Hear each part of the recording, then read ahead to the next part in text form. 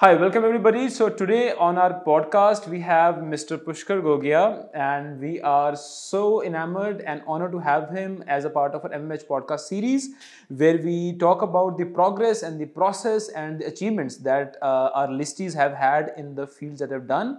Talking about Pushkar, इनका main जो काम रहता है, he's a very renowned consultant for Vastu, and he's on the other side. He is a very prolific actor. He has been a part of a couple of soap operas, and he's into modeling shoots. And one of a very colorful person that I am meeting today, and I'm so honored. Thank you, Pushkar, for joining us on our podcast, and it's such a pleasure. Thank you so much. So Pushkar, we'll हम इसको थोड़ा informal and raw रखेंगे because your energy is like that. So and I love that. So मैं आपकी पहले तो सबसे पहले मैं आपकी जर्नी जानना चाहूँगा. Like आपने कहाँ से शुरुआत की and what was your main purpose behind it? और इस लाइन में आप कैसे आए हैं? Like just give me a brief intro हमारे ऑडियंस के लिए. सर, अगर मैं अपनी क्वालिफिकेशन की बात करूँ तो मैंने MBA किया हुआ है फाइनेंस मार्केटिंग में. और वहाँ से फिर मेरी कैंपस रिक्रूटमेंट हुई. So I started working with a bank. Okay. और बैंक में फिर कुछ ऐसा कॉर्पोरेट वर्ल्ड देखा. And then my sister was getting married. Calling नहीं थी वो आपकी, वो पैशन नहीं था. हाँ, पैशन नहीं, मतलब इट वाज कि पता है कि क्वालिफिकेशन कर ली है, जो अचीव करना है वो कर लिया है, तो फिर कैंपस डिग्री हो गई, अब आगे देखते हैं इसको कैसे कैरी करना है. तो बैंक में मैंने स्टार्ट किया और वहाँ से जर्नी. किस ईयर की बात कर रहे हैं हम? दिस इज 2007 की बात है. 2007-8 ठीक है, ठीक है. तो वहाँ पे बैंक में स्टार्ट किया जॉब. देन उसके बाद कुछ चीज़ें थी, फिर मैंने I had to leave banking. और मैंने बैंकिंग छोड़ के देन मॉडलिंग स्टार्टेड. ठीक है. ऑटोमेटिकली स्टार्ट हो गई कि वहाँ पे क्या होता था कि ऑर्कुट था. सोशल मीडिया में तो जब जैसे फेसबुक है तो उस टाइम पे ऑर्कुट था. तो my sister was getting married, तो मेरी फोटोग्राफ्स हुई तो मैंने ऑर्कुट पे पेस्ट कर दी. तो ऑर्कुट पे पेस्ट करने के बाद वहाँ से मुझे कॉल्स आने शुरू हो गए. ठीक है. कि आप मॉडलिंग करते हो? करता तो मैं नहीं था. तो मैंने बोल दिया, मैंने कहा हाँ जी करते हैं जी. तो कहते हैं कि आप व्हाट विल यू चार्ज? मैंने कहा आप बताओ बजट मुझे. तो कहते हैं कि सर मैं तो वेरी बिजनेस माइंडेड. तो वो कहते हैं जी मैं तो आपको सर 12 दे पाऊंगी. अब समझ ही ना आया 1200 कह रही है कि 12,000 कह रही है. मैंने कहा मैम ऐसा करो, मेक इट 15. तो मेरे को अपने पास ये था कि चलो एटलीस्ट 15,000 हो जाएगा, नहीं तो 1500 कॉन्फिडेंस वो मैटर करता है ना. कॉन्फिडेंस मैटर करता है. तो वो ना फाइनली शी अग्रीड. अच्छा. तो डिटेल्स आ गई जी. Tomorrow call time. Tomorrow call time, reach at 7 o'clock in the morning. ये आपकी लोकेशन है. अच्छा. बस पहुंच गए. ओके. तो वहाँ पे उन्होंने शूट करना स्टार्ट कर दिया. तो वो आपकी पहली असाइनमेंट थी? वो पहली असाइनमेंट थी. Oh my God. और कोई कभी ऐसा कोई तो एक मन में तो आया होगा ना जब आप गए थे कि यार कैसे करना है, क्या थोड़ा एक डर था कि क्या होगा, बट एक्साइटमेंट भी थी कि देखेंगे क्या होगा. ठीक है. तो चले गए, फिर शूट कर लिया. तो 15,000 मुझे मिल गए. मैं बड़ा खुश. वो एक दिन का शूट था आपका? एक दिन का शूट था, 1 डे शूट था. मैं बड़ा खुश. मैंने कहा यार यहाँ करना वरना कुछ नहीं, और 15,000 रुपए लेके ये धंधा सबसे बढ़िया है. क्योंकि मेरी बैंक की सैलरी का मतलब समझ लो ऑलमोस्ट हाफ मुझे मिल गया था एक ही दिन में. मैंने कहा महीने के 5-7 शूट कर लिए, अपनी तो सैलरी जस्टिफाइड है. तो बस फिर मेरे को यहाँ से मेरे को थोड़ा सा एक्साइटमेंट और बढ़ गया. और जिन लोगों के साथ मैं शूट कर रहा था ना, उन लोगों को शायद मैं पसंद आ गया. तो उन लोगों ने कहा कि जैसे उन्होंने आगे कहीं प्रोजेक्ट किया, तो उन्होंने कहा यार एक काम करो, आप उसको ले लो, मॉडलिंग करता है वो लड़के को ले लो. तो मेरे को मेकअप आर्टिस्ट का फोन आ गया. अच्छा. कि यार एक असाइनमेंट है, करेगा? हाँ कर लेंगे जी, बताओ. वो रेफरल चेन शुरू हो गई. मतलब मैंने कोई मार्केटिंग नहीं करी. It just happened. तो फिर आप समझ लो एक टाइम ऐसा था, वर्ड ऑफ माउथ से. ठीक है. तो एक टाइम ऐसा था कि दिल्ली में अगर आप कोई ब्रांड कहोगे ना, वो ब्रांड मैंने कर रखा होगा. मतलब इतने ब्रांड्स कर लिए थे. अच्छा. तो शुरू में तो बड़ा अच्छा होता था. लोग कहते थे भाई तेरी न्यूज़पेपर में फोटो आई है. तो मैं भी देखता था कोई आज न्यूज़पेपर देखूं, हाँ क्या है क्या नहीं. एक टाइम के बाद वो भी खत्म हो गया. वो क्रेज खत्म हो गया. लोअर डाउन हो गया कि यार अब रोज ही न्यूज़पेपर में आ रहे हैं, अब क्या कमाल है. बढ़िया. ये हमसे पूछो भाई, हम आना चाहते हैं. तो ऐसा एक सिस्टम शुरू हो गया था. फिर मेरे को लगा कि यार अगला टारगेट क्या. तो मैंने 1-2 लोगों से मेल आईडीज लेके कि यार अब मैं और कहाँ काम करूँ, मुझे दिल्ली से बाहर निकलना है. दिल्ली में बहुत काम कर लिया. तो उन्होंने कहा यार एक काम कर, तू बॉम्बे चला जा. ठीक है. अब ऐसे कैसे बॉम्बे चला जा, पता कुछ है नहीं वहाँ का. तो मैंने कहा यार चलो तुम दो. बॉम्बे तो पूरा है ना, वो क्लीशे सिस्टम है कि बॉम्बे जाना यार, वो तो एक बड़ा डिसीजन हो जाता है. तो फिर वो उसके लिए घर वालों को भी कन्विंस करना, सब चीजें करनी. यार लड़का हमारा बॉम्बे जा रहा है, पता नहीं क्या होना है. तो सर मैंने उनसे मेल आईडी लेके मैंने मेल आईडी पे शूट कर दिया अपना प्रोफाइल, ठीक है, कि भाई ऐसे ऐसे I am doing this for couple of years और ये वो, अब आप अगर मुझे समझते हो कास्ट करने के लिए तो मुझे बताओ। ठीक है। तो मुझे वहाँ से फोन आने लग गए कि सर एक काम करो, बालिका वधू शो चल रहा था। तो बालिका वधू के प्रोडक्शन हाउस से फोन, ये 12-13 ये 12 की बात है, 2012 की बात है। ठीक है। तो कहते हैं कि सर आप ऑडिशन देने आ जाओ। कहाँ आऊँ? कह रहे अंधेरी। मैंने कहा यार मैं तो दिल्ली में हूँ, मैं अंधेरी कैसे आऊँ? तो मैंने कहा चलो कोई बात नहीं, आई गई बात खत्म हो गई, मैं नहीं गया। अच्छा, you didn't go? नहीं गया। फिर उसके बाद दोबारा आया कि सर आप आए नहीं, आपने कहा था आप आओगे, तो फिर आप भाई ऐसे ऐसे कास्टिंग होगी ये वो, आप आए नहीं ऑडिशन। मैंने कहा मैं यहाँ से देके भेज दूँ? नहीं नहीं, वो हमारे को अपने हिसाब से ही करना है, ये करना है वो करना है। तो ऐसे ना मल्टीपल कॉल्स आ गए। अच्छा। तो मुझे रियलाइज हुआ यार अब मुझे शायद जाना चाहिए आपको। अब कॉल्स आ रही हैं तो मतलब डिसीजन ठीक लग रहा है। हाँ, तो अब मुझे जाना चाहिए। तो फाइनली मैं घर पे सबको कन्विंस किया, फिर मैं बॉम्बे चला गया। बॉम्बे गया। फिर बॉम्बे ये 12-13 ये 13 की बात है। 13 जनवरी में मैं I landed in Bombay. Okay, ठीक है। तो वहाँ पे बस अब जब रूम शेयरिंग पे लिया ऑब्वियसली भाई, अभी तो मेरे को क्योंकि स्ट्रगल करना है, तो स्ट्रगल करना है हाँ, कि भाई मेरे को पैसे, और पूरी बॉलीवुड वाले स्ट्रगल करेंगे भी यार, रूम शेयरिंग पे रहेंगे। मतलब ये है कि मतलब मेरे को पैसे वेस्ट नहीं करने थे। जो भी मैंने अपना एक सेविंग मैंने बैंक की जॉब से प्रोक्योर की थी, मैंने कहा मैं इसको वेस्ट नहीं करूंगा, धीरे धीरे स्टेप बाय स्टेप चलेंगे। ठीक है। तो शेयरिंग पे रहते थे, तो वहाँ पे मैंने पूछा, मैंने कहा यार कितने दिन में आ जाता है नंबर ऑडिशन में? कहता है भाई अभी तो तू आया है, कम से कम 2-2.5 साल तो भूल जा, ये तो स्ट्रगलिंग फेस है। तो मैंने कहा स्ट्रगलिंग फेस है, चलो ठीक है जो है ठीक है। मैंने ऑडिशन देने शुरू कर दिए सब जगह। ओके। मतलब एक दिन में मैं टारगेट देता था कि 15-20 ऑडिशन दूंगा ही दूंगा। एक दिन में दे नहीं पाता था, बट अपने आप को टारगेट देता, इतना करना है हमने कि करना है। ठीक है। आप यकीन मानना 15 दिन में मेरे पास एक ऑफर आ गया कैमियो का। कैमियो का मतलब होता है, मतलब मैं आपको बता देता हूँ, कैमियो का मतलब होता है कि थोड़े दिन का काम है। मतलब कैरेक्टर आएगा, डेवलप होगा और वो चला जाएगा। ठीक है। तो वो मुझे मिल गया। अब वो कह रहे हैं यार तू अपना करियर खराब कर रहा है, कैमियो कर रहा है। और नॉर्मल एक्टर्स को इतना होता है वहां पे, लाइक इतनी जल्दी मिलता है ऑफर? नॉर्मली नहीं मिलता। आप मेहनत करोगे तो मिल जाएगा, नहीं तो नहीं मिलेगा। You push the pedal. हाँ, तो अब लोग क्या करते हैं ना, लोग बैरियर खुद क्रिएट, मतलब वो ग्रोथ का माइंडसेट था आपका कि यार मैंने पकड़ना है रोल। मुझे लोगों ने कहा कि यार तू कैमियो क्यों कर रहा है, तू अपना करियर खराब कर रहा है, तू आज क्या अब एक ऐसी इमेज बना लेगा कि तू कैमियो के लिए तेरे को फोन आएंगे। मैं कहा कोई गल नहीं, छोड़ परे, कैमियो करना है। मैंने कर लिया।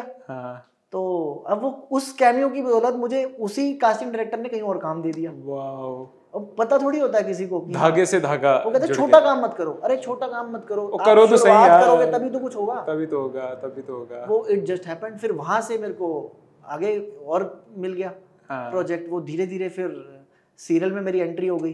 तब ऐसा मेरी फिर सपोर्टिंग लीड हो गई। ठीक है, कि मतलब लड़की का भाई। अब फिर मुझे इस लेवल पे फिर बोला, कहता है मेन लीड के लिए बना है यार, मेन लीड के लिए बना है, तो क्यों कर रहा है सपोर्टिंग कर रहा है? हाँ, मैंने कहा मुझे करना है, बस मेरे को दिखना है। क्योंकि इस इंडस्ट्री का सिर्फ एक ही प्रिंसिपल है, दिखोगे तो बिकोगे। ठीक है। फिर वहां से वो सीरियल, वो आपका वो परसिस्टेंस का था कि मैंने करना है। काफी लोग, अगर मैं आप बात करूं, मींस इस इंडस्ट्री की अगर मैं बात करूं, मैं हालांकि इसको जानता नहीं, बट काफी लोग इस लेवल पे सस्टेन ही नहीं कर पाते हैं। मींस वो लॉन्ग शॉट के लिए काम ही नहीं करते हैं। हाँ, there is attitude of giving up, कि छोड़ दो यार, नहीं हो रहा है। वो कहते हैं भाई मैंने इतने कम बजट, पहले तो बजट जब आपको कोई जानता नहीं, कोई आपको बजट क्यों देगा?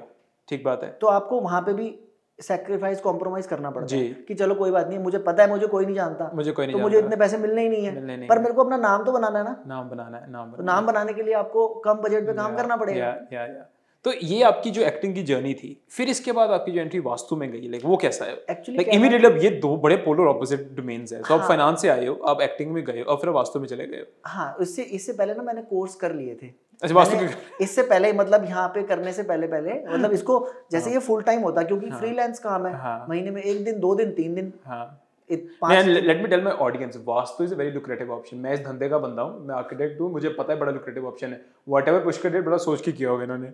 सब बताओ, लेट्स कैरी फॉरवर्ड। तो मैंने 2 कोर्स किए थे। हाँ। तो 2 कोर्स करने के बाद फिर क्या होता है कि जब आपकी जो नियरेस्ट फैमिली होती है ना, हाँ, वो आपको पहले अप्रोच करती है। ठीक है। और उनका अप्रोच करना सही भी है, उनके लिए आप ही सबसे पहले कन्वीनियंट सोर्स हो। हाँ। और आपके लिए अच्छा होता है कि आपको एक्सपोजर मिल जाता है, हाँ, काम करने का काम मिल जाता है। तो मैंने वो करना शुरू कर दिया। हाँ। लोगों को रिजल्ट आने शुरू हो गए। जब मैंने वास्तु किया, न्यूमरोलॉजी करी, लोगों को रिजल्ट आने शुरू हो गए, लोगों का ट्रस्ट बन गया लोगों का। अब मैं चला गया बॉम्बे, ये ठीक कर रहा है, जो ये ठीक कर रहा है। मैं चला गया बॉम्बे। बॉम्बे से मुझे दिल्ली से फॉलो अप चल रहे हैं। अच्छा। यार अब तू दिल्ली आएगा ना, एक बार फैक्ट्री आना है, फैक्ट्री देख के जाना है तूने, एक बार आएगा मेरा घर देख के जाइयो। ठीक है ठीक है। तो मुझे लगा, मैं कहा चलो दोनों काम चल रहे हैं साथ साथ, बढ़िया है, अच्छी बात है। हाँ। और फिर पैसे भी मिलने शुरू हो गए, बर्फी और लड्डू दोनों मिल रहे हैं मुझे, तो चल रहा है काम मेरा। हाँ। और फ्रीलांस है, आपने एक प्रोजेक्ट किया, आपको उसकी फीस मिली, आप आगे बढ़ गए। अब आगे बढ़ गए। तो कोई ऐसी कमिटमेंट नहीं है ना 30 डेज की कि मुझे 30 डेज यही काम करना है। परफेक्ट बात है। तो मैं ओके था इस चीज को लेकर। फिर कुछ फैमिली की सपोर्ट थी, वो कहते हैं यार तू कर, कोई बात नहीं, कर रहा है तो कर, ठीक है। तो तब आप बॉम्बे में बैठे थे? अब बॉम्बे था, दिल्ली आता था, फैमिली से मिलता था, प्रोजेक्ट करे अपना, फिर वापस फिर बाहर गए, ठीक है। Now you put up in Delhi, अब आप दिल्ली में। Now I am in Delhi. तो 2016 I got married. You got married. फिर वो वाला, फिर बॉम्बे वाली लाइन मेरी थोड़ी सी छूट गई, या आप समझ लो छोड़ दी, या कुछ भी आप उसको कह लो। फिर मैं दिल्ली आ गया। Now you identify more as a person in Vastu, like more identification. दोनों तरफ ही है। अब उसमें क्या है कि मैं Bombay I don't do much into serials, क्योंकि वहाँ पे आपको, अगर आप कोई सीरियल करते हो तो 30 days you have to be committed there. Okay, you have to stay there. You have to stay there. Okay. वो कभी भी बुला लेंगे, कॉल टाइम कभी भी दे देंगे, तो आप ऐसा नहीं कह सकते ना कि मैं नहीं आ सकता। Right. तो अब मैं सिर्फ TVCs, एपिसोडिक्स, वेब सीरीज और प्रिंट शूट्स इनके लिए अवेलेबल हूँ। और उसमें मैं साउथ भी करता हूँ, so Tamil, Telugu, Kannada and Malayalam. These 4 languages also I do. Nice. अब आप कहोगे ये लैंग्वेज मुझे आती है, मुझे नहीं आती। मेरा यही क्वेश्चन है कि आती कैसे है? तो मुझे नहीं आती। तो हमें स्क्रिप्ट मिलती है, स्क्रिप्ट पढ़ी, याद करी। यार I have a client in Space in Canada, I have a client in Hubli. हाँ, उनकी भाषा बोली नहीं जा सकती है, तो कैसे करते हो? तो देयर इज अ ट्रांसलेटर। जब शूट पे हम लोग जाते हैं तो एक बंदा होता है जो पूरी स्क्रिप्ट आपको बताता है। तो वो आपको स्क्रिप्ट बता देता है कि अच्छा आपने यहाँ पे हंसना है, यहाँ पे आपने लाफ्टर देना है, यहाँ पे ये करना है। तो इसका मतलब ये है। अब जैसे मैंने एक ऐड करी थी नेचर पावर सैंडल सोप की, ठीक है, तो उसकी एक लाइन थी कि वो मैंने बोलनी थी कि संतन वसनाले वडंब मटु मिल्ले माइंडम फ्रेश अगद। तो उस बंदे ने बताया मुझे कि संदन वसनाले का मतलब है कि सैंडल से गुणों से भरपूर ये साबुन माइंडम फ्रेश अगद, आपके माइंड को फ्रेश कर देता। तो मुझे पता लग गया कि अच्छा भाई ये इनका मतलब this is what it means, this is what is to be delivered. तो उस हिसाब से हमने फिर शूट कर लिया। हाँ, सो अगर मैं आपकी मतलब सारी जर्नी को अगर मैं over as a bird eye view देखूं, मतलब as a third person, so it is a journey that is filled with a lot of persistence. पहली बात तो ये है to stay on the task, कि अगर मैं किसी चीज को टच कर रहा हूँ तो मैंने बैठना है। और अगर आपकी जो सक्सेस बोलो या जो आपका स्टेइंग इन द इंडस्ट्री का है, कि आपने बहुत ज्यादा ना कैलकुलेशंस नहीं की कि यार मैं बॉम्बे जाऊंगा, अच्छा मैं इतने दिन रहूंगा, ये होगा, ये नहीं किया। और ये सही बात है। अगर ज्यादा कैलकुलेशंस में अगर हम जाते हैं तो हम चल नहीं सकते, फिर आप you will end up doing nothing. Yeah, you'll not end up doing nothing. मतलब if I relate my work with what the work that you have done, so people identify me with somebody जिसने architecture में काम शुरू किया। तो 2018 में मैं एक आर्किटेक्चर स्टूडियो में काम कर रहा हूँ और अमृतसर जैसे सिटी में शुरू किया है। एंड मुझे कोई भी नहीं जानता था, and I come from business family also. My dad is a colony developer. And तो वो भी एक माइंडसेट था कि यार इसको एज अ प्रैक्टिस तो देखेंगे, बट धंधा भी देखेंगे, इसको धंधा भी बनाना है हमने। बट जर्नी तो आपकी भी डिफिकल्ट रही है। It was not easy. No, journey कभी भी इजी नहीं होती। ये सही बात है। मतलब अगर इसको बोलेंगे ना कि अगर हमने कामयाबी तक जाना है और कामयाबी तक की जो रास्ता है वो आसान नहीं है, ठीक है ना। लेकिन लोगों को ना बड़ा क्विक चाहिए, लोगों को क्विक चाहिए। और आज का माइंडसेट ऐसा है पुष्कर, अगर मैं सोचूं ना, काफी हद तक माइंडसेट ऐसा है, काफी हद तक है। एक्चुअली मैं अगर वास्तु में भी देखता हूँ ना, कोई कोर्स बंदे ने किया, कहीं से भी किया, एक सर्टिफिकेट मिल गया, 2 day 3 day का। तो फिलहाल वैसे ये कोर्स कितने दिन का होता है, लाइक नॉर्मली कैसा है? सर मैंने तो बहुत मल्टीपल कोर्सेज किए हैं। It is not one course which is helping me. I have done multiple, I have been trained under multiple gurus, and gurus which are अपने आप में पूरे महान है, अपने आप में पूरे महान है, ठीक है। तो मतलब रुतबे वाले गुरुज, ठीक है, जो अपने आप में एक मतलब एक शख्सियत है, एक लेवल रखते हैं। हाँ, एक शख्सियत है अपने आप में, ठीक है। तो एक कोर्स करके अब आपने 2 day का 3 day का वर्कशॉप अटेंड किया और आप कहो जी I am a vastu consultant, आप फेल हो जाओगे। You will not be able to deliver the results. ये प्रॉब्लम है।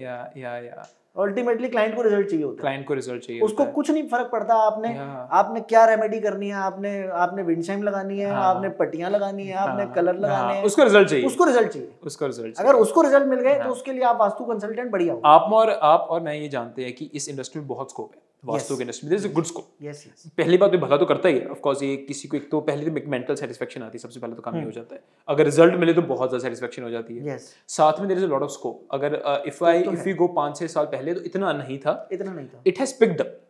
क्या रीजन है इसके पीछे कि लोगों के मन में एक तो स्कोप बड़ा है, लोगों को कुछ क्लैरिटी हुई, आपको क्या लगता है? अवेयरनेस ज्यादा हुई है। फिर ऊपर से देखो ना, जब जियो आ गया तो इंटरनेट का एक्सेस कितना इजी हो गया लोगों के लिए। पेनिट्रेशन बहुत हो गई कुछ भी करना है आप 1 मिनट में गूगल कर सकते हो कि यार अच्छा चलो मेरे को वास्तु कंसल्टेंट को नहीं हायर करना, नॉर्थ वेस्ट में मुझे क्या क्या करना है, ठीक है, आप 1 मिनट में देख लोगे। बट वो नॉलेज आपके लिए बड़ी डेंजरस होगी, वो बहुत डेंजरस है, क्योंकि कंसल्टेंट इज अ कंसल्टेंट। चाहे आप जितनी मर्जी दवाइयां प्रैक्टो पे मंगवा लो, बट डॉक्टर को मिलना ही पड़ेगा। डॉक्टर को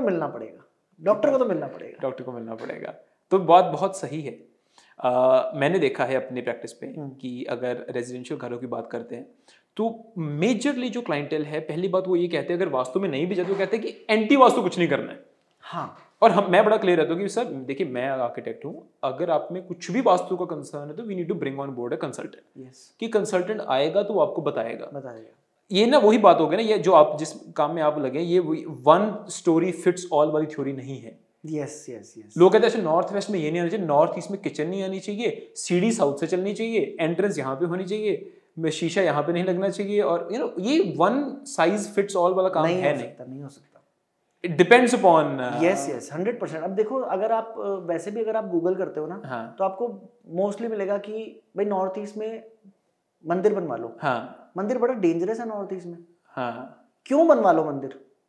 वैसे नॉर्थ ईस्ट को बड़ी इनसाइट्स की दिशा माना जाता है कि इनसाइट्स की दिशा आपको इनसाइट्स देगी, तो आप वहां पे मंदिर बनवा लो।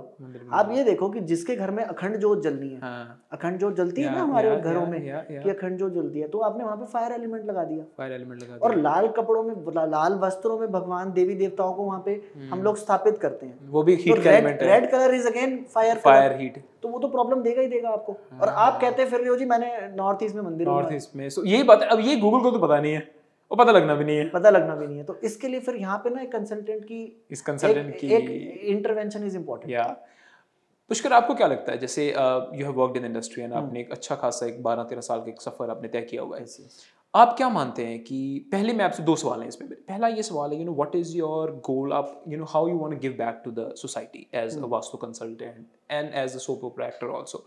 आपका लाइक ओवरआर्चिंग गोल क्या है कि आप क्या गिव बैक करना चाहते हैं सोसाइटी को? पहला क्वेश्चन मेरा ये है। पहला क्वेश्चन नहीं, मैं दूसरा साथ में पूछूंगा आपको, ठीक है? So giving back to society.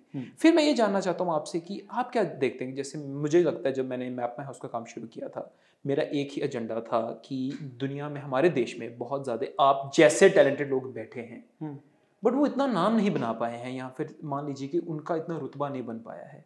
काम करने की क्षमता बहुत है पर उतना काम मिला नहीं है, या फिर उतनी लाइमलाइट मिली नहीं है। तो आप ये दोनों सवालों का मुझे जवाब दीजिए। सर देखो, पहला गिव बैक टू सोसाइटी। देखो, मैंने जब वास्तु स्टार्ट किया था ना, तो मेरा पर्पस ये था कि यार लोगों की मदद करनी है, ठीक है? पहला पर्पस ये था। तो मैंने बहुत ही, मतलब आप यकीन मानना, मैंने फ्री में भी काम किया। ओके।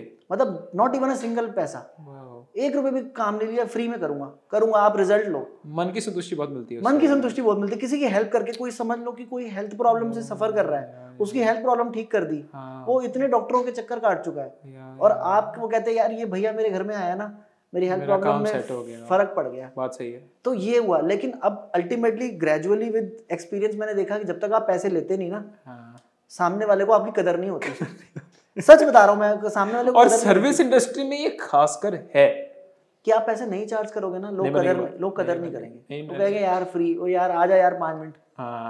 मतलब यार ऐसे थोड़ी है कि 5 मिनट आ जा यार, एक बार देख लियो, ऐसे ही देख लियो। नेवर बात बनती नहीं है। जब तक आप चार्ज नहीं करते हो, पीपल डोंट रिस्पेक्ट यू। वो कहते हैं जो तुम ज्ञान दे रहे हो वो तो हमें यार कुछ भी नहीं है। बिल्कुल, that is garbage. Yes, right. तो फिर आपको एक सर्टेन लेवल पे ना, आपको एक स्टैंड लेना होता है कि नहीं यार भाई, I will come with a cost, मेरी ये फीस है, आप ओके हो तो ठीक है। मन बड़ा करता है यार इससे, भाई क्या कर रहे हैं, लेकिन फिर घूम फिर के ओवरऑल की तो फिर नहीं करोगे तो बात बनेगी नहीं करोगे तो आप you also have liabilities to pay. Right. तो मैं कहाँ जाऊंगा, आप कहाँ जाओगे? So basically through your practice you want to leverage the, जो लोगों का एक मन में क्या कहते हैं कि जो भी उनकी तकलीफ है, आप उसको एलिवेट कर रहे हैं।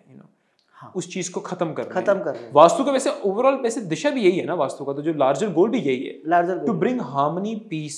वो जो वाबी साबी का सिस्टम है, living with harmony with nature, living with harmony ना, नेचर वर्क्स ऑन फंडामेंटल्स। उस फंडामेंटल्स में लोगों को वापस लेकर आना ही वास्तु का लार्जर गोल है, जो मैं सोचता हूं। लोगों ने वास्तु को थोड़ा सा ना वो मिथोलॉजी में ले गए हैं, हालांकि वो है नहीं। मतलब it is basically it is a pure science, मतलब it is a logical based science, it's a logical science। अगर आप समझोगे तो मेरे को तो लॉजिक लगता है, इसलिए मैं it is logical, मतलब मुझे अगर कोई चीज बाय चांस अपील नहीं करती ना कि ये इसमें लॉजिक नहीं है, तो मैं उसको फिर फॉलो भी नहीं करता। सीधी सी बात है, मुझे किसी ने एक क्वेश्चन किया था कि you know how do you define, जैसे I come from Sikh family, तो नॉर्मली हमारे में ऐसा होता नहीं है, तो मेरे बड़ा सिंपल सा आइडेंटिफिकेशन था। आप नॉर्दर्न हेमिस्फीयर में ना कभी आप सिंक में पानी डालना, वो क्लॉकवाइज तरीके से ड्रेन होगा, साउथ में जो एंटी क्लॉकवाइज होता है। अच्छा, सिंक में पानी डालिए, सदर्न हेमिस्फीयर में आप चले जाइए, सदर्न में तो वो एंटी हो जाता है, because magnets work, energies work, that's how water reacts. अब देखिए इतना छोटा सा एलिमेंट है, इट रिएक्ट्स, तो क्यों असर नहीं होगा? होगा। Energies have a impact on you, और अगर आप उस चीज में मानते हैं और उस चीज से किसी का भला होता है, तो you know what's bad in that. If your practice you know removes a burden from somebody's heart, तो उससे बड़ा क्या होगा? Exactly, absolutely. अब मेरा जो दूसरा सवाल था, इतने लोग इतना बना नहीं पाते हैं, that's the reason I started Map My House. Like मैं अगर अब थोड़ा सा अगर मैं अपने बारे में थोड़ा अपने को फुलाना होता है, उन्हें बताता हूँ, so why I began with the entire journey. So मेरी जर्नी स्पेस फेयर के बारे में जो मैंने किया, काफ़ी लोगों को पता है कि यू नो ये ऐसे इसने शुरू किया and all that. So one day over हमने ऐसा सोचा है कि ठीक है, बिजनेस तो है ही है, इसमें बहुत बढ़िया बिजनेस अपॉर्चुनिटी है टू बी एबल टू, एक मार्केट ऐसी जिसको किसी ने पकड़ा ही नहीं है। यू नो रियल एस्टेट में खासकर नहीं पकड़ा, लोगों ने प्रॉपर्टी डीलर्स को पकड़ लिया है, लोगों ने होटल्स को पकड़ लिया है, लोगों ने डॉक्टर्स को पकड़ लिया है प्रैक्टो के साथ, पर किसी ने रियल एस्टेट को पकड़ा ही नहीं है। It's an unseen market, untapped, unseen and ये ऐसी ये अनलाइसेंस्ड मार्केट है। अब आप जैसे बहुत ज़्यादा बढ़िया काम करने वाले बहुत ज़्यादा लोग हैं, बट उनका कोई प्रोफाइल बिल्डिंग का है नहीं, specially for their own particular practice में कोई ऐसा क्रेडिबिलिटी प्लेटफॉर्म नहीं है। Right, I remember I was sitting with somebody from the investor community. वो कहते थे कि Harkaran, what is your main purpose? क्या तू लोगों को मिलाना चाहता है कि मतलब इस बंदे को इसके साथ मिलाना? मैं वो मेरा पर्पस नहीं है, वो तो लोग गूगल से भी कर लेंगे ना। अगर किसी ने पुष्कर को मिलना है, वो तो कॉल कर लेंगे, गूगल से ढूंढ लेंगे। मेरा मुद्दा है क्रेडिबिलिटी बनाना, कि जिनके पास क्रेडिबिलिटी उतनी नहीं है, they should get a standing in the market. Right, उनका नाम रिफ्लेक्ट होना चाहिए कि ओके ऐसे भी लोग हैं। राइट, क्योंकि डिमांड है, डिमांड हर तरह के बंदे की। आप चाहे 20 लाख चार्ज करते होंगे अपनी कंसल्टेंसी के लिए, लोग ऐसे हैं जो 1 लाख में भी काम करते हैं। बिल्कुल ठीक है, डिमांड तो हर जगह की है। हमारा देश सबसे बड़ी मार्केट है, एशिया की सबसे बड़ी मार्केट है, इसमें डिमांड बहुत ज्यादा है। उस डिमांड को एड्रेस करने के लिए there has to be something. पर सर मैं मतलब मेरा ये मानना है पर्सनली कि एटलीस्ट जो बंदा अपनी जर्नी स्टार्ट कर रहा है ना, उसको ना नाम के पीछे नहीं भागना चाहिए। मतलब अगर वो एक उसका इंटेंशन ठीक है ना, कि यार मैंने एक्चुअल में मैंने लोगों की हेल्प करनी है, तो आप नाम के पीछे मत भागो, नाम आपको मिल जाएगा। नाम मिल जाएगा। There is poetry in Punjabi कि लेखक दी कलम च पहला दम होना चाहिए या कागज आपे मिल जाता है। कागज आपके पास मिल जाएगा, बिल्कुल। अगर दम नहीं है तो कागज नहीं मिलेगा। ठीक है, तो बात ये है। पर मैंने सच में मैंने कभी फेम को ना इसमें चेज नहीं किया, वास्तु में तो नहीं किया। बहुत सही बात है यार, मतलब पुष्कर में सही कहता हूं। अगर देखिए आपका काम अच्छा है, अगर we are today sitting, we are sitting here, you know lot of people watching us, reason क्या है कि आपने फेम के पीछे नहीं भागे। हाँ, फेम के पीछे आपको तो काम सही करना है। और काम इस तरह के लोग बहुत हैं यार, जिनको ऐसी you know they need to have some visibility in the market. तो उसके लिए we are there, and I know that you are a part of our platform Map My House. मैं चाहूंगा कि you say couple of good words for Map My House. मेरे को तो ये लगता है कि आप बहुत अच्छा काम कर रहे हो, क्योंकि इस लेवल पे किसी ने किया ही नहीं है। एटलीस्ट वास्तु कंसल्टेंट्स की मैं बात करूं अगर, तो वास्तु कंसल्टेंट्स के लिए कोई प्लेटफॉर्म है ही नहीं। आपको इंडिविजुअल सर्च करना पड़ेगा कि भाई vastu consultant near me, vastu consultant in Delhi, vastu consultant in Amritsar, specifically तो वैसे आपको सर्च करना पड़ेगा, तब आपके पास एक लिस्ट आएगी। तो अगर एक प्लेटफॉर्म है तो आपने चीजें कितनी आसान बना दी हैं। थैंक यू फॉर सेइंग लोगों के लिए। और साथ में एक वास्तु वाले को भी, कंसल्टेंट को भी एक ये हो गया कि चलो यार, I am associated with Map My House. Oh my God, that's lovely for saying that. तो ये आप you are doing that calls for high five, that calls for high five. You are doing a good job, you are doing a good job. That calls for a high five. So as I told you that we are gonna go full blown in marketing by March. So we are gonna touch 3,000 plus listings. So I want कि जो you know the people who joined us in the very first. So you know you have made a very special आपकी जो क्या कह सकता हूँ? How do I phrase it? आपका जो even apart from camera, जो आप the support that the industry has given us is immense and huge. and whatever map my house will become in the future, इसको हम ना short form MMH कहते हैं. That's हमारे MMH करो, like अगर वास्तु करना है MMH करो, want a consultant MMH करो. So we are gonna go full blown. और आप तो since हो भी acting में, तो आप तो मतलब I'm gonna pitch you to my board of directors कि यार भाई इस बंदे को लेकर आना है. He has to be the face of whatever we are doing, especially in Delhi. Most welcome. कभी भी आप. And thank you, Pushkar, for joining us on our podcast from a busy schedule, of course, and for coming all the way. And looking forward, may God be as kind to you as always He has been, and may you grow and have most fulfilling success in the days to come forward. Sir, thank you so much, and I wish you the same. I know that you are going to do that. Thank you for joining us. Thank you so much. Pleasure.